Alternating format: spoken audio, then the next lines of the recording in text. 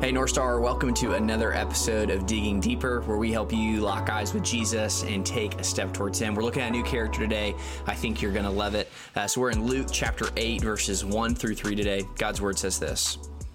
Afterward, he was traveling from one town and village to another, preaching and telling the good news of the kingdom of God. The 12 were with him, and also some women who had been healed of evil spirits and sicknesses. Mary, called Magdalene, 7 demons had come out of her. Joanna, the wife of Chuza, Herod's steward. Susanna, and many others who were supporting them from their possessions. So at North Star, we're in our third week of our sermon series called Echoes, where we're looking at stories that are worth retelling, and specifically of characters in Scripture who may have been overlooked, but still play a role in God's redemptive plan. And so this week, we're going to dig a little bit deeper into the life of Joanna, as recorded in Luke chapter 8, verses 1 through 3, and Luke 24, verses 9 through 10. Now, I've never interacted with Joanna in her life until this, and so I think I think you're going to enjoy this, as it's been such a gift for me to dive into her life. So this is where we start. Is that Joanna's name is only mentioned twice in the library of Scripture, both times in Luke's gospel.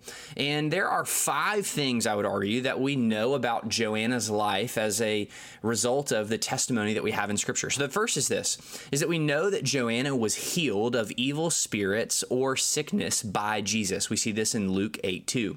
Number 2, we learn that Joanna helped fund Jesus's ministry, which is Luke 8:3. We also know that Joanna assisted in the burial of Jesus. We learn this in Luke 23, verses 55 through 56. And then number 4, we learn that Joanna witnessed Jesus's empty tomb. We see this in Luke 24, 1 through 5. And then number 5, and lastly, is that Joanna was one of the first people to ever proclaim Jesus' resurrection from the dead. So this week, we're going to look at all 5 of these realities and truth and dig a little bit deeper into each of them. But today, I want us to look specifically at the first truth, that we know that Joanna was healed of evil spirits or a sickness by Jesus. So the text tells us in Luke 8 that as Jesus traveled from town to town, he was preaching the good news. Remember, that good news literally means gospel of the kingdom. That he was accompanied by the 12 disciples and by a group of women who once again had been healed by evil spirits and sicknesses. So Luke goes on to list these 3 women, and including them is our person of interest this week, Joanna.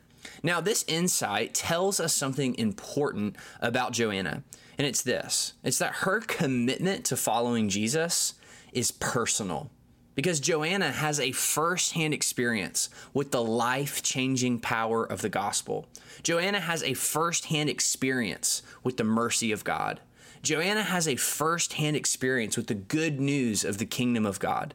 She is following Jesus. She is funding his ministry on the basis of this personal transformation. We see that Joanna's firsthand experience with the transforming power of the gospel is significant for us because it reminds us that our relationship with Jesus Christ is not meant to be lived or understood through a parent or through a friend or even through a pastor, that it is meant to be experienced personally.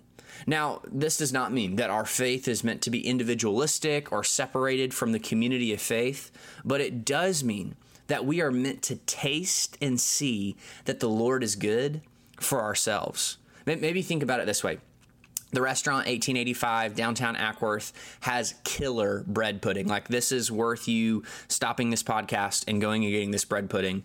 I'm typically not a bread pudding guy, but it is truly it's life changing. Now it's its warmth, it's its consistency, it's the candied cinnamon pecans, and not to mention with the cinnamon ice cream on top. Like, truly, it is amazing.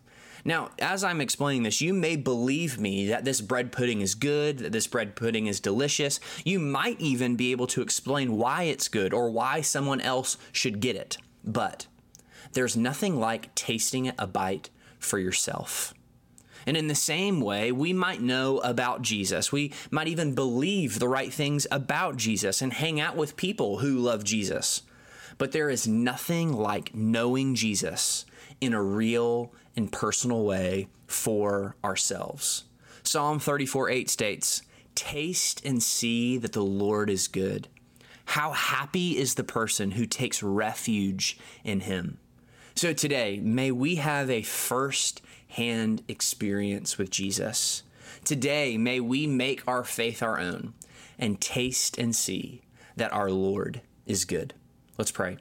Our Father, we thank you for your word. I pray that by the power of your Spirit, Luke 8, verses 1 through 3 would change us into the likeness of Christ. Lord, we thank you for the life of Lydia, and we see that she had a personal, transformative experience with you.